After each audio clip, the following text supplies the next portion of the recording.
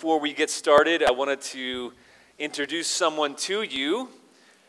Dr. Gary Page. Gary, if you'll begin to make your way up here, that'd be great. I'll move the microphone over here for you so you can use it, but you might need it a little taller than I do here, maybe up to here, I don't know. Gary has been a certified public accountant and a certified financial professional. He's been serving clients ever since 1975. He graduated with a bachelor's back then. He went on to earn an MBA and then a Doctor of Business Administration. Gary has taught at several different colleges, most recently in University of Southern Maine and University of Maine at Augusta, Messiah College, as well as other places. And Gary is practicing here in South Carolina, but he has a heart to serve people in learning how to be good stewards of God's finances, because he believes that as they do that, they'll experience freedom and then also be able to be agents of God's grace and helping to build the kingdom. So Gary is going to be leading a class for us. I want him to tell you a little bit about that class, if you will, please. And I don't know what the height that is. You might want to hold it in your hand. I don't know what you'd like. So Gary.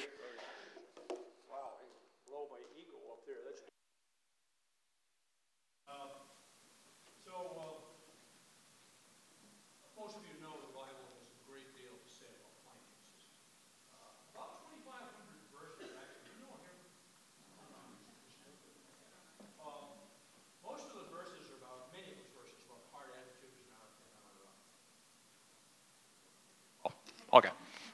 Our heart attitudes and excellent. All right.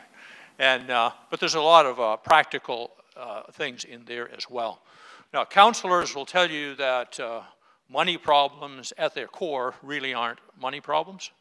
And Dave Ramsey is famous for saying that financial success is 75% behavior and 25% practical knowledge. I agree with that. All those letters and things after my name have to do with the 25% part, not the 75% part. Just FYI. We will deal with both in this course. And I think who would benefit from this course? Well, I think it's three groups of people. I think that if you're young, you're having some struggles with finances, or you might say to me, I don't really know much about it. Well, I would say this course is for you. Now, maybe you've the Lord has really, the Lord has blessed you materially. You don't really have to think about finances much anymore, but you really want to be ready when we're called to account before our Lord for how we've managed what He's given to us. Well, this course is for you as well. Or maybe you say, well, I really don't have to worry much about money. And the best I know, I've been studying God's Word and living for His glory and managing my finances. I would ask you, maybe this might be an area of ministry for you, and this course might provide. It won't prepare you for that, but it will certainly give you a vision for it. Lately, I've been doing budget coaching for Crown Financial with people all over the country. And I'll tell you, we're overwhelmed. The need out there is great. So I think just about everybody might benefit from this in one way or another. I have some late news. I think it's okay to say the $45 price just went down to $10. Hope that's okay. And I see I still have 45 seconds left. So is the RCG 101 course running at the same time? I'm competing with them. They may cut my mic off here, but when Ida and I took RCG 101, we were kind of impatient, so we took it online. Just a thought. All right. Gary, that was great. Oh, you had the mic button, right? Anyway, certainly reach out to me if you have any questions, and we'll see you there, hopefully.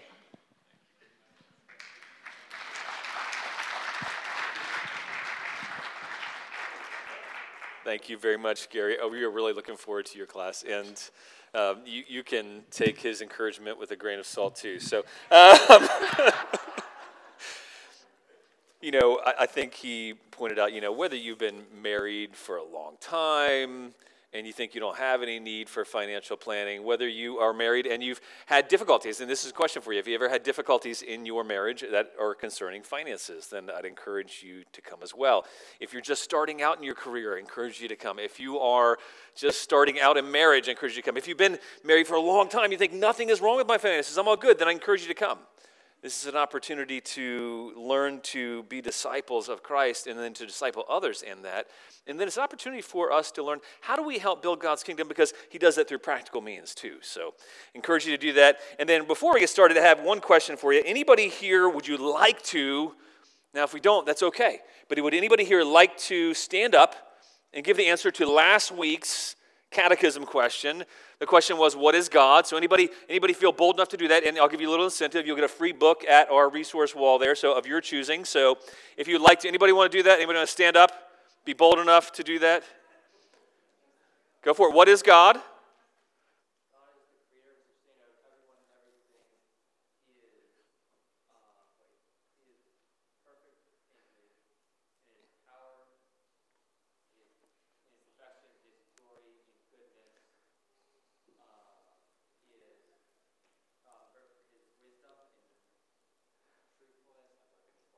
Justice, yeah.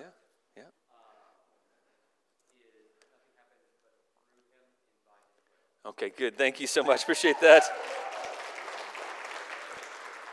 You almost were perfect there. We'll give you credit for that, even though you're my son. I'll give you complete credit for that.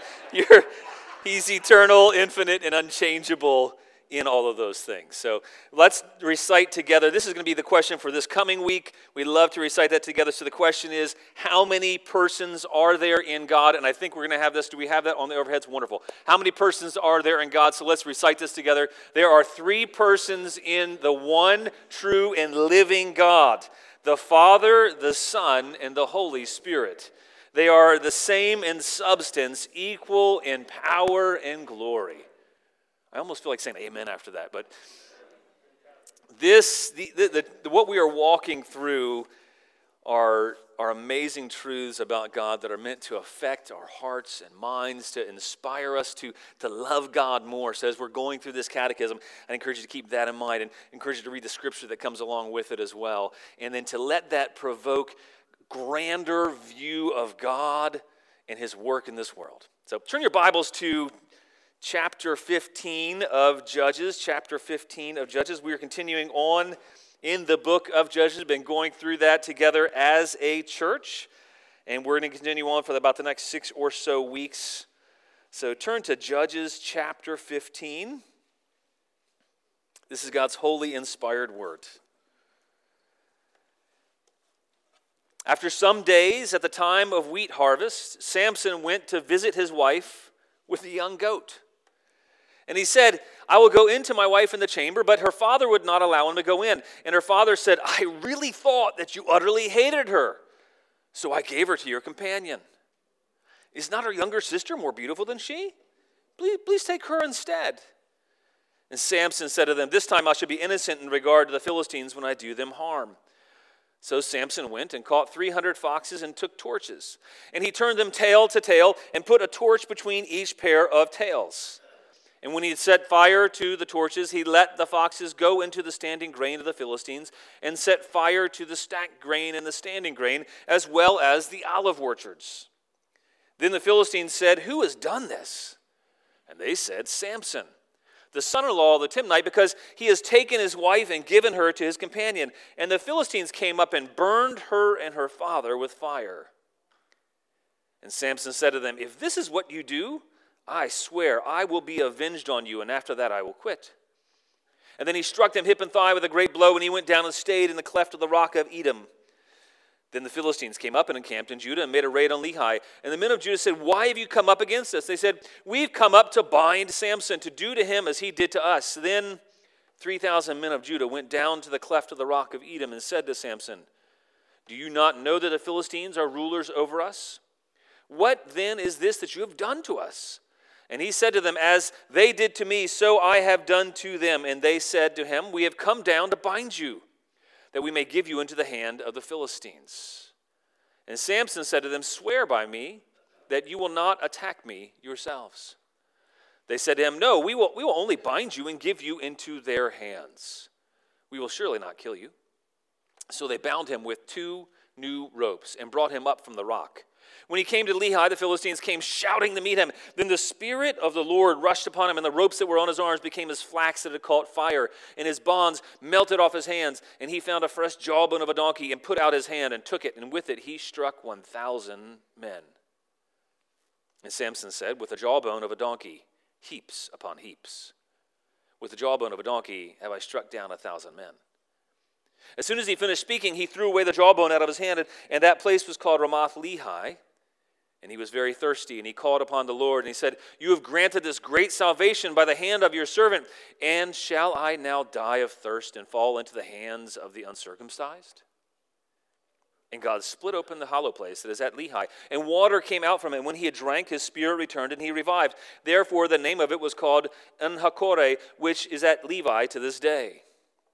And he judged Israel in the days of the Philistines 20 years. Let's pray. Father, I pray that your Holy Spirit would continue to speak to us as you spoke when you wrote these words for the good of your people, for your people's instruction. Lord, would you instruct us? Would you train us? Would you teach us? Would you help us see you as our great Redeemer? God, I pray that you would be at work through your words powerfully by your Holy Spirit to make us alive to you, to revive our souls, to refresh us, to renew us in you. In Jesus' name we pray. Amen. Well, Siegfried and Roy, they were known worldwide for many years. I think they were doing magic acts and performing for over 25 years. They were known not only for magic, but they had tigers on stage with them. And then in 2003 was their final performance, but not by choice. They had a tiger that Roy was trying to get to do a trick, and the tiger did not comply. The tiger was wanting nothing to do with what Roy was telling him to do. And so Roy just went over and tapped the tiger on the nose. The tiger didn't respond well. The tiger then came up, grabbed Roy by the neck, and dragged him off stage. For a minute, people thought it was an act, but really, Roy was struggling for his life. The tiger was reminding him who was really in charge. He was not a pet, nor should he be treated like a pet. He was not tame, he was a tiger. But Roy had gotten used to treating him like a tame animal. He'd gotten used to treating him like a pet. But forgetting that the tiger was not a pet almost got Roy killed that day. When we read the story of Samson, we need to remember that Samson is not just a man. Yes, he is a man. He was a man in every way like us, but he wasn't in this role like a man only. He wasn't a mere man. He was called as God's deliverer. He was not to be treated like anybody else. So when we come to Scripture and we read stories in Judges of God's deliverers, we are reading unique people in redemptive history. We're reading about people who were ordained by God in unique ways to bring about his deliverance. And in fact, that's what the angel prophesied, that God would begin to save his people through Samson, the deliverer. One of 7 in a line of deliverers, which culminates in a true deliverer, Jesus. And yet, people made a mistake in relating to Samson. They related to him like he was just a man. They forgot his calling. They forgot who God had called him to be. They forgot that he was God's chosen deliverer. And what we're going to see is there's mistakes that happen because of that. The very first thing that we see in the first 8 verses is that the deliverer takes revenge. And so we see the revenge of the deliverer. And then verses 9 through 13, we're going to see that the deliverer is rejected. There we see the rejection of the deliverer. And then we see in the very final verses, in verses 14 and following down to verse 20, that there is the redemption in the deliverer. But they didn't relate to him that way. They didn't relate to Samson that way. And when we read these stories, we can often put ourselves in Samson's shoes. We're never really meant to do that. We can learn lessons from him. But we're not to think of ourselves as Samson. Instead, we're to see ourselves really as more like the Philistines and more like the people of Israel who rejected him. What we see is that his own wife and his father-in-law, they didn't take into account who he truly was, that who he was called to be. They treated him lightly. And that's what we're going to see in the first eight verses. We're going to see that they're the revenge of the deliverer because they failed to treat him as he should be treated, as God's deliverer. And so we see the revenge of the deliverer. Now you might think, oh my goodness, isn't he just mad and taking vengeance? Well, he is doing that in his role as God's deliverer, which is unique. So this is not a call that's saying, hey, it's okay for us to take revenge. We're never meant to read the scripture that way. But instead, we're meant to see that we shouldn't treat God's deliverer lightly, because God's deliverer will have his revenge. So this account of Samson all the way through, it's a story really about God and God's redemption and God's deliverer and how God works and how we can relate to or should relate to his deliverer. Samson was a very flawed man. He was disobedient in many ways. And we saw last week that his own disobedience, his own sin did not stop God working through him. Nor did the impossible situation that he faced of facing a lion, that didn't stop the fact that God was at work through him. Nothing was able to thwart God's work in and through Samson, despite impossible situations, despite difficult people, despite his own sin. And now we're going to see in this chapter that how people relate to God's deliverer matters. And it's meant to provoke us and ask us, how do we relate? How do we treat God's deliverer lightly? But not Samson, not any mere man, but how do we treat his ultimate deliverer, Christ? Because Samson was a forerunner pointing us to Christ. Well, what we see is that they didn't treat him with respect. He goes back. It says, after some days of the wheat harvest, Samson goes back. I'm not sure why Samson was away from his wife for so long. He had left in anger because his wife had betrayed him. His wife had shown that she wasn't really loyal to him. His wife instead had shown that she was loyal to her own people more than her husband. I don't know why Samson left, but here we see that he's coming back to her. And he's bringing a goat. Now, I know that Valentine's Day is coming up, but when you're trying to romance your wife in today's context, it probably doesn't translate. Don't bring a goat to Valentine's unless you're preparing a meal of goat, and that's different. But don't bring a goat to Valentine's Day. He brings a goat to his wife because he was bringing kind of a peace offering, trying to make restitution, trying to say, hey, let's have a good meal together, and then let's be back together.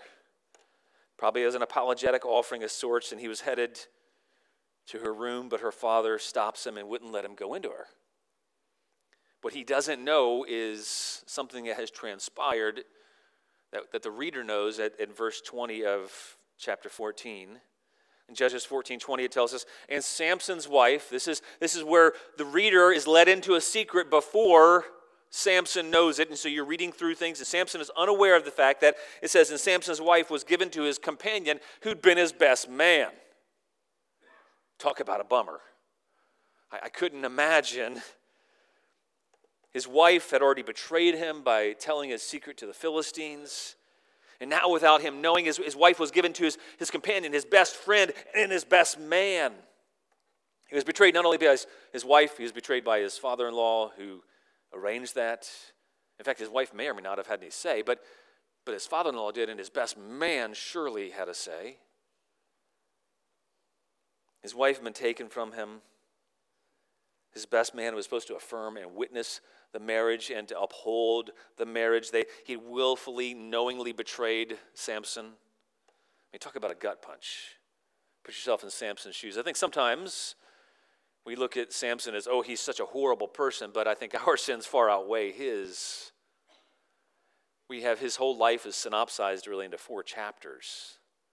And yes, he was messed up. Yes, he was flawed. Yes, he made mistakes, but I can't imagine how we would have responded in times like this. We probably would have gone off the deep end as well if we come back to our spouse and they've been given away. And his father-in-law's excuse was, I thought you really hated her. Thought you really hated her, intensely hated her. And so then he does something which is strange for us, and he offers the younger sister and says, isn't she prettier anyway? To Samson's credit, he didn't take his father-in-law up on the offer. He wasn't merely driven by his libido, and he didn't marry the younger sister, but imagine he was crushed. Imagine he was angry. He likely wanted to make them pay. Verse 3 says, this time I'll be innocent in regard to the Philistines when I do them harm. You see, the Philistines, they've wronged God's deliverer. Those who wrong God's deliverer will pay the price. They wronged God's deliverer. They took him lightly. They rejected him. They refused to be faithful. I like how Barry Webb, when he talks about this passage, he says, given the perfect alignment with God's declared purpose for Samson, it is more than human, and his more than human character, we're clearly meant to attribute Samson's remarkable single-handed devastation of the Philistines to God, whose agent he is. Indeed, the logic of the story from beginning to end requires us to do this, even when, as here, there's no explicit reference to divine agency, as Samson himself will affirm in 16:17, the secret of his strength at every point has been his separation to God. And right now, Samson is acting as God's deliverer. He has been wronged. He has been offended. He has been misused, mistreated. But he doesn't take his revenge out on them directly. But he does want to make them pay by taking away their livelihood. And so they took his wife. They took his ability to be fruitful.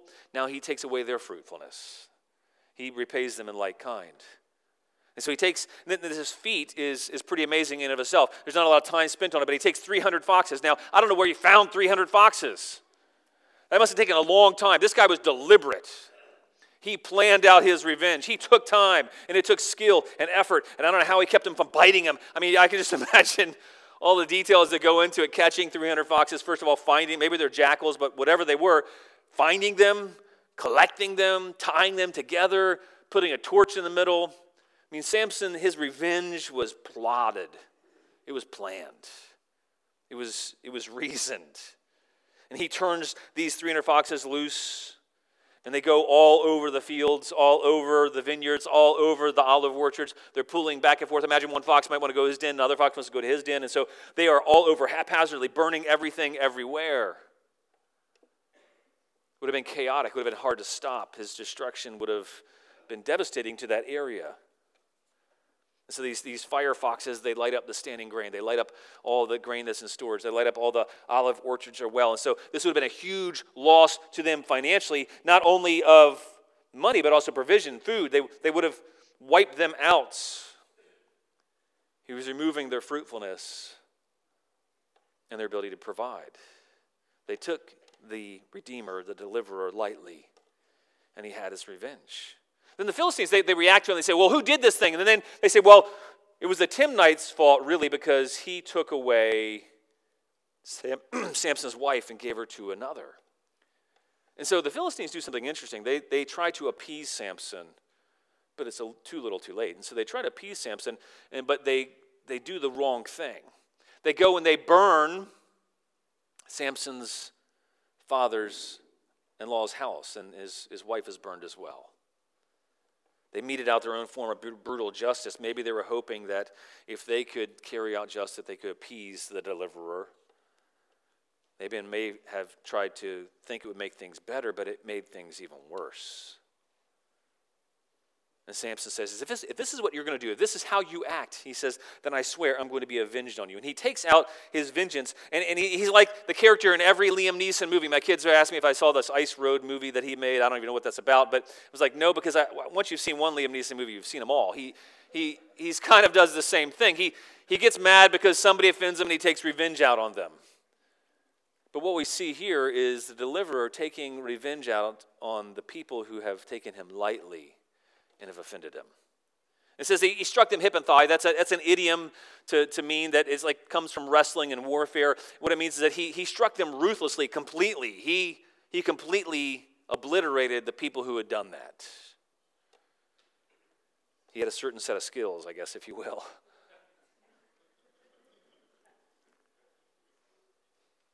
And what we're meant to see is that, imperfect as he was, those who take the deliverer lightly one day will pay. All who take God's true and perfect deliverer lightly, all who treat Jesus with contempt, all who wrong Jesus will ultimately face his perfect justice, his perfect wrath. And it will not be undeserved in any way, but completely deserved. But it's not just the Philistines who fail to treat Samson as a deliverer. His own people do too, and they reject him. And that's what we see in verses 9 to 13 is the rejection of the deliverer. Samson, he's going back home, and he's camped out now in a cave in the rocks. And the Philistines are going to carry out the ancient justice of an eye for an eye. And they send this posse that go out after him. And they go and camp out in Judah. And they raid the area around Lehi, around when he was staying. They didn't know where he was, so they figured they'd take it out on everybody around him. And so the people of Judah, they come up to him and say, well, what's going on? Why are you harassing us? Why are you coming up against us? And the Philistines tell the people of Israel, now it's the tribe of Judah, by the way. They tell the tribe of Judah that they want to bind the one that God has raised up as their deliverer. How do you think that the people of Judah should have reacted? Well, it shouldn't have been like they did. They want to bind up Samson to do what Samson did to them to him. And the men of Judah, they decide, you know what, one man, it's worth relieving the pressure on us. And so they send out 3,000 men. Now, here's the thing about that. They had 3,000 men immediately ready to go. Why didn't they just stand up to the Philistines? Why didn't they fight the Philistines? Why didn't they defend the one who God had said was going to be their deliverer, their savior? Why didn't they come to his aid? Why didn't they come to his side? Why didn't they at least take his side or seek him out to be their rescuer and deliverer? They were ignoring God's calling on him. You know, no doubt his fame had already spread throughout Israel because they take 3,000 people, so they already knew that God's power and his might were on Samson. They knew who Samson really was because otherwise they wouldn't have taken 3,000 men to go and get him. And that's also an indictment on them as well. They knew who he was, and yet they sought to turn him over. They could have easily defended him. They could have said, hey, Samson, could you defend us? You're our deliverer. God's called you. We're going to follow you. And so the question that the reader would have if you're an Israelite is, why did they do this? And the interesting thing about it is, at the beginning of the book of Judges, the very tribe that God called to go in and take dominion over the land of Canaan, to deliver the people from the foreigner, to take the lead in doing that was the tribe of Judah. So now we see that instead of Judah taking the lead in expelling the foreigners and expelling God's enemies, they are embracing God's enemies. The spiral of Judges has gone down so far that the very people, the tribe that God called to crush the enemies, has embraced the enemies and is willing to give over the deliverer. You know, why would they give up the very one who was promised to save them? Well, you know what? They rejected him for the very reason that people reject Christ today. Because, you know, Jesus makes things difficult for us. It makes it so that the people of the world don't like you. It makes people of the world uncomfortable. It may actually bring oppression. It might bring suffering. It might bring persecution. It might bring hardship. It might bring difficulty. You might lose your job. You'll lose your reputation. It might be uncomfortable around your neighbors. Being a Christian means we battle God's enemies instead of embracing them. When they come to Samson, they correct him, in effect, and they say, don't you know that the Philistines are our rulers? They had accepted the enemies of God as the rightful rulers, and they were looking to appease God's enemies. So they say, why'd you provoke them and do this to us? You brought down their wrath on our heads. Everything was fine. Why are you making trouble for us by stirring up the hornet's nest? And on the surface level, that seems to make sense, right? It's reasonable because, after all, who wants to bring trouble onto their own heads? But it's a sign that God's people have given up. And the very people who are supposed to lead the charge in conquering the enemies have completely given up and acquiesced to the Philistines ruling over them. Instead of fighting them, they're welcoming them as their rulers. They chose the easier, more expedient route of appeasement. They chose the easier route of compromise, of accepting, of living like the world, being among them, and just not making waves. And isn't that what we see in the book of Revelation when Jesus comes to the church and he corrects the church? He says, no, you're lukewarm. I want to spit you out. You're living as if the world is okay. You're living and you're no different from the world around you. They chose the easier, more expedient route of appeasement.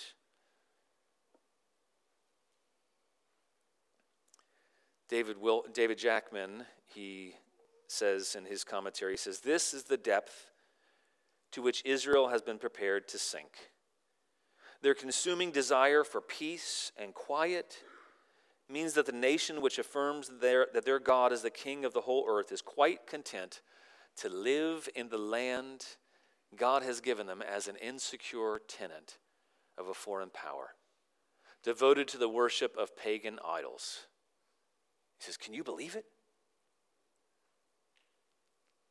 But often we are more like the people of Israel in this story.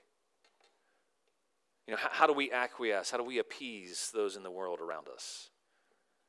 The question for us that we need to consider as we're reading this passage is, how have we accepted the world's rule over us? I'm not talking about politically, but the rule of power, of influence, of money, of fame, of all the things the world is ruled by. Do we accept those things as normative in our own lives? Are we living for those things? Because we don't want to make waves. We're afraid of rocking the boat to stand up to God's enemies, those false gods. And have we made peace with the world? And have we made alliances with those who are opposed to God, at the expense of defending or coming alongside or calling out to the Savior?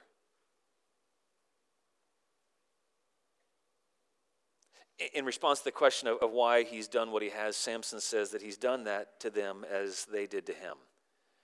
And it seems the inference is that he has done as any self-respecting man would, but the men of Judah seem to have no self-respect, no sense of honor. They give in to the Philistine demands. They sacrifice the honor of defending their countrymen. They sacrifice obedience to God. They sacrifice their own Savior for the sake of expediency.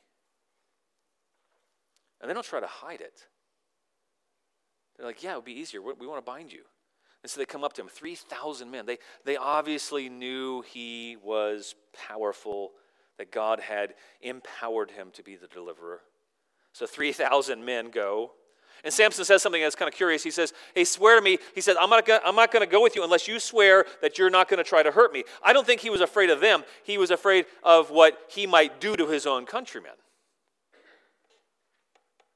They promised, no, we're just going to bind you and give you into their hands. We won't kill you. So they bound him with 2 new ropes. They brought him up from the rock. Michael Wilcox says, now even Judah is anxious only to live and let live, and would rather bind and betray its Savior than have him upset the balance of things. And the Philistines see him coming. He's bound up. And the Philistines, they roar. They cry out. They're yelling, shouting loudly, just like that roaring lion that come up to Samson in chapter 14, who God tore apart through Samson. They shout. They think they have the victory over God's deliverer. But Samson isn't done for like they think. Instead, what we see in verses 15 to 20 is the redemption of the deliverer. We see that the redemption of the deliverer. Samson is being carried into the camp. They've bound his arms, they bound his hands. I don't know if it's behind his back or not, but they bound his arms. He couldn't move. And yet, as soon as they shouted, as soon as they thought that they had the victory, God's Spirit rushes on him. And you know what God's Spirit does? God's Spirit burned away, broke every chain, broke the bonds, broke these ropes. And he says they became like flax that was on fire. It just kind of fell off, and it just kind of melted off of his hands. Because that's what the Holy Spirit does. He sets free. He breaks our bonds. I can imagine now Samson, he's looking around the camp and he sees this fresh jawbone of a donkey, and he picks it up, and then he kills 1,000 men empowered by the Spirit in hand-to-hand combat. This is an overwhelming victory of epic proportions over the enemy of God's people. Now, that victory didn't last. The victory that Christ has won is a lasting victory. But this was still an amazing, impressive victory that God's people should have rallied around him. But here's the interesting thing. You don't even see Judah talked about. You don't see these 3,000 men who brought him to the Philistines. They aren't even mentioned. This is Samson single-handedly delivering. And he strikes them down. And then he has a little song he composes. And he sings. He says, with the jawbone of a donkey, heaps upon heaps. With the jawbone of a donkey, I've struck down 1,000 men. He rejoices in this victory. With the jawbone of a donkey, he's made donkeys out of heaps and heaps of them. And when he finishes speaking, he says in verse 17, he throws away the jawbone of his hand, and that place was called Ramoth Lehi, which means jawbone hill. And, fighting another one person alone in hand-to-hand combat. If you've ever watched UFC or something like that, you see that after just a few minutes, they're completely exhausted, wiped out. Samson now has fought 1,000 people. It's no surprise that he is weary, that he is feeling like he's about to die, and it's taken a huge physical toll on his body. And it would have taken a while to kill 1,000 people in hand-to-hand combat with a jawbone. The Spirit's empowering didn't make him impervious to the weakness of humanity, and he must have been insanely thirsty. In his moment of greatest victory, the deliverer was thirsty. Makes me think of the true deliverer in his moment of victory on the cross, when he was thirsty. Samson, he turns rightly and calls out to God, and he turns and he calls upon Yahweh, and he says that Yahweh has granted this great salvation. He knows that he didn't do it on his own. It's not by his own might, not by his own ability. And since now God's empowered him, he's so weak and thirsty and about to die, he prays and he says, shall I not die of thirst and fall into the hands of the uncircumcised? And what he's saying is, God, you gave me this great victory. Don't now let the Philistines claim victory by taking my dead body and acting like they had victory over me. You might think he's only self-concerned here. No, but he's concerned for God's glory, for God's fame. He's concerned that if God's brought this great salvation, don't let that be wasted by people thinking that they had mastery over him because he died of thirst. So he cries out, and God's merciful. God's gracious. He splits open the hollow place of the ground. He causes a spring of water to come up. And so no sooner when Samson had cried out and he asked God if he was going to die, then God answers his cry, opens this hollow in the ground and causes water to gush out. And it says when Samson drank it, his spirit returned and he revived. Yeah, that's what God's water does. That's what God's refreshing does. That's what God's provision does. It says the place was called En-Hakkore, which really just means the spring of the one who cried out. Barry Webb says, like Israel in the wilderness, Samson's been saved by the provision of miraculous water. The naming of the spring En-Hakkore, Calder's spring, underscores the significance of the moment, memorializes it for future generations. In fact, it was still there at Lehi, and that writer's day suggests that it may be a spring that never ran dry and became the symbol of profound truth. However bleak things may be, there is always hope for those who call on Yahweh, including Israel and us. And then there's the ending of the story just kind of comes to fruition. It says, and then he judged Israel 20 more years. But Samson's deliverance wasn't complete, and we're going to see that his story that ends in chapter 16, his redemption wasn't complete. The whole time, it was always in the days of Philistines. Someone else would have to finish what he began. Samson was not the ultimate deliverer. He's not the final deliverer. Neither was the one that he pointed forward to was David. David was not the ultimate deliverer. And then, in fact, John the Baptist was not the ultimate one, but yet Jesus is the final, ultimate deliverer. He's the one who is the true deliverer, that it matters how we respond to him.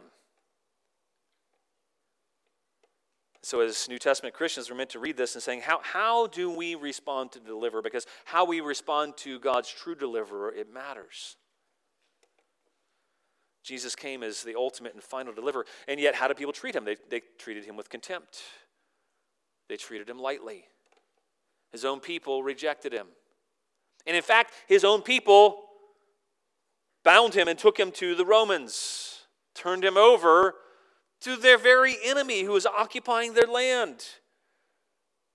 A complete culmination, really, of the Philistines pointing to the Romans, the fact that God's people turned their true and ultimate deliverer over to their enemy.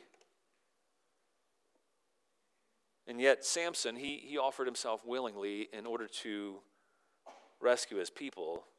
Jesus says that you wouldn't have been able to take me unless I gave myself over to you. He offered himself willingly. He submitted himself to men. He offered himself up on the cross. He was the ultimate peace. For our sake, Jesus became weak. And he cried out. The difference between Samson and Jesus is that Samson cries out to God when he's thirsty, and God gave him water.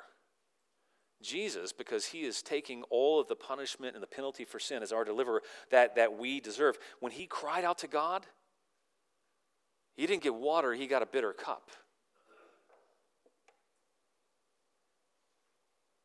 And Jesus, instead of killing everyone,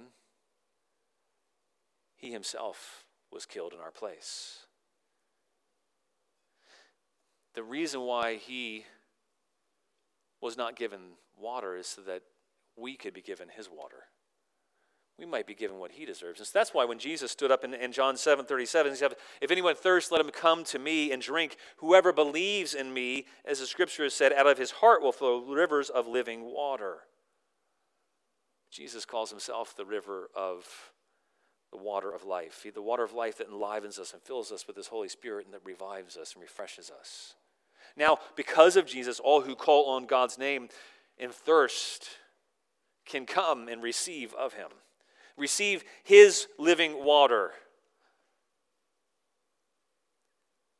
As the greater Samson, no bonds could hold Jesus. The bonds of death, the bonds of hell, the bonds of the grave could not hold him. When all the world, when the devil thought that he had overcome Jesus, and I'm sure all of hell shouted, Jesus broke forth out of the grave in victory because no bonds could hold him.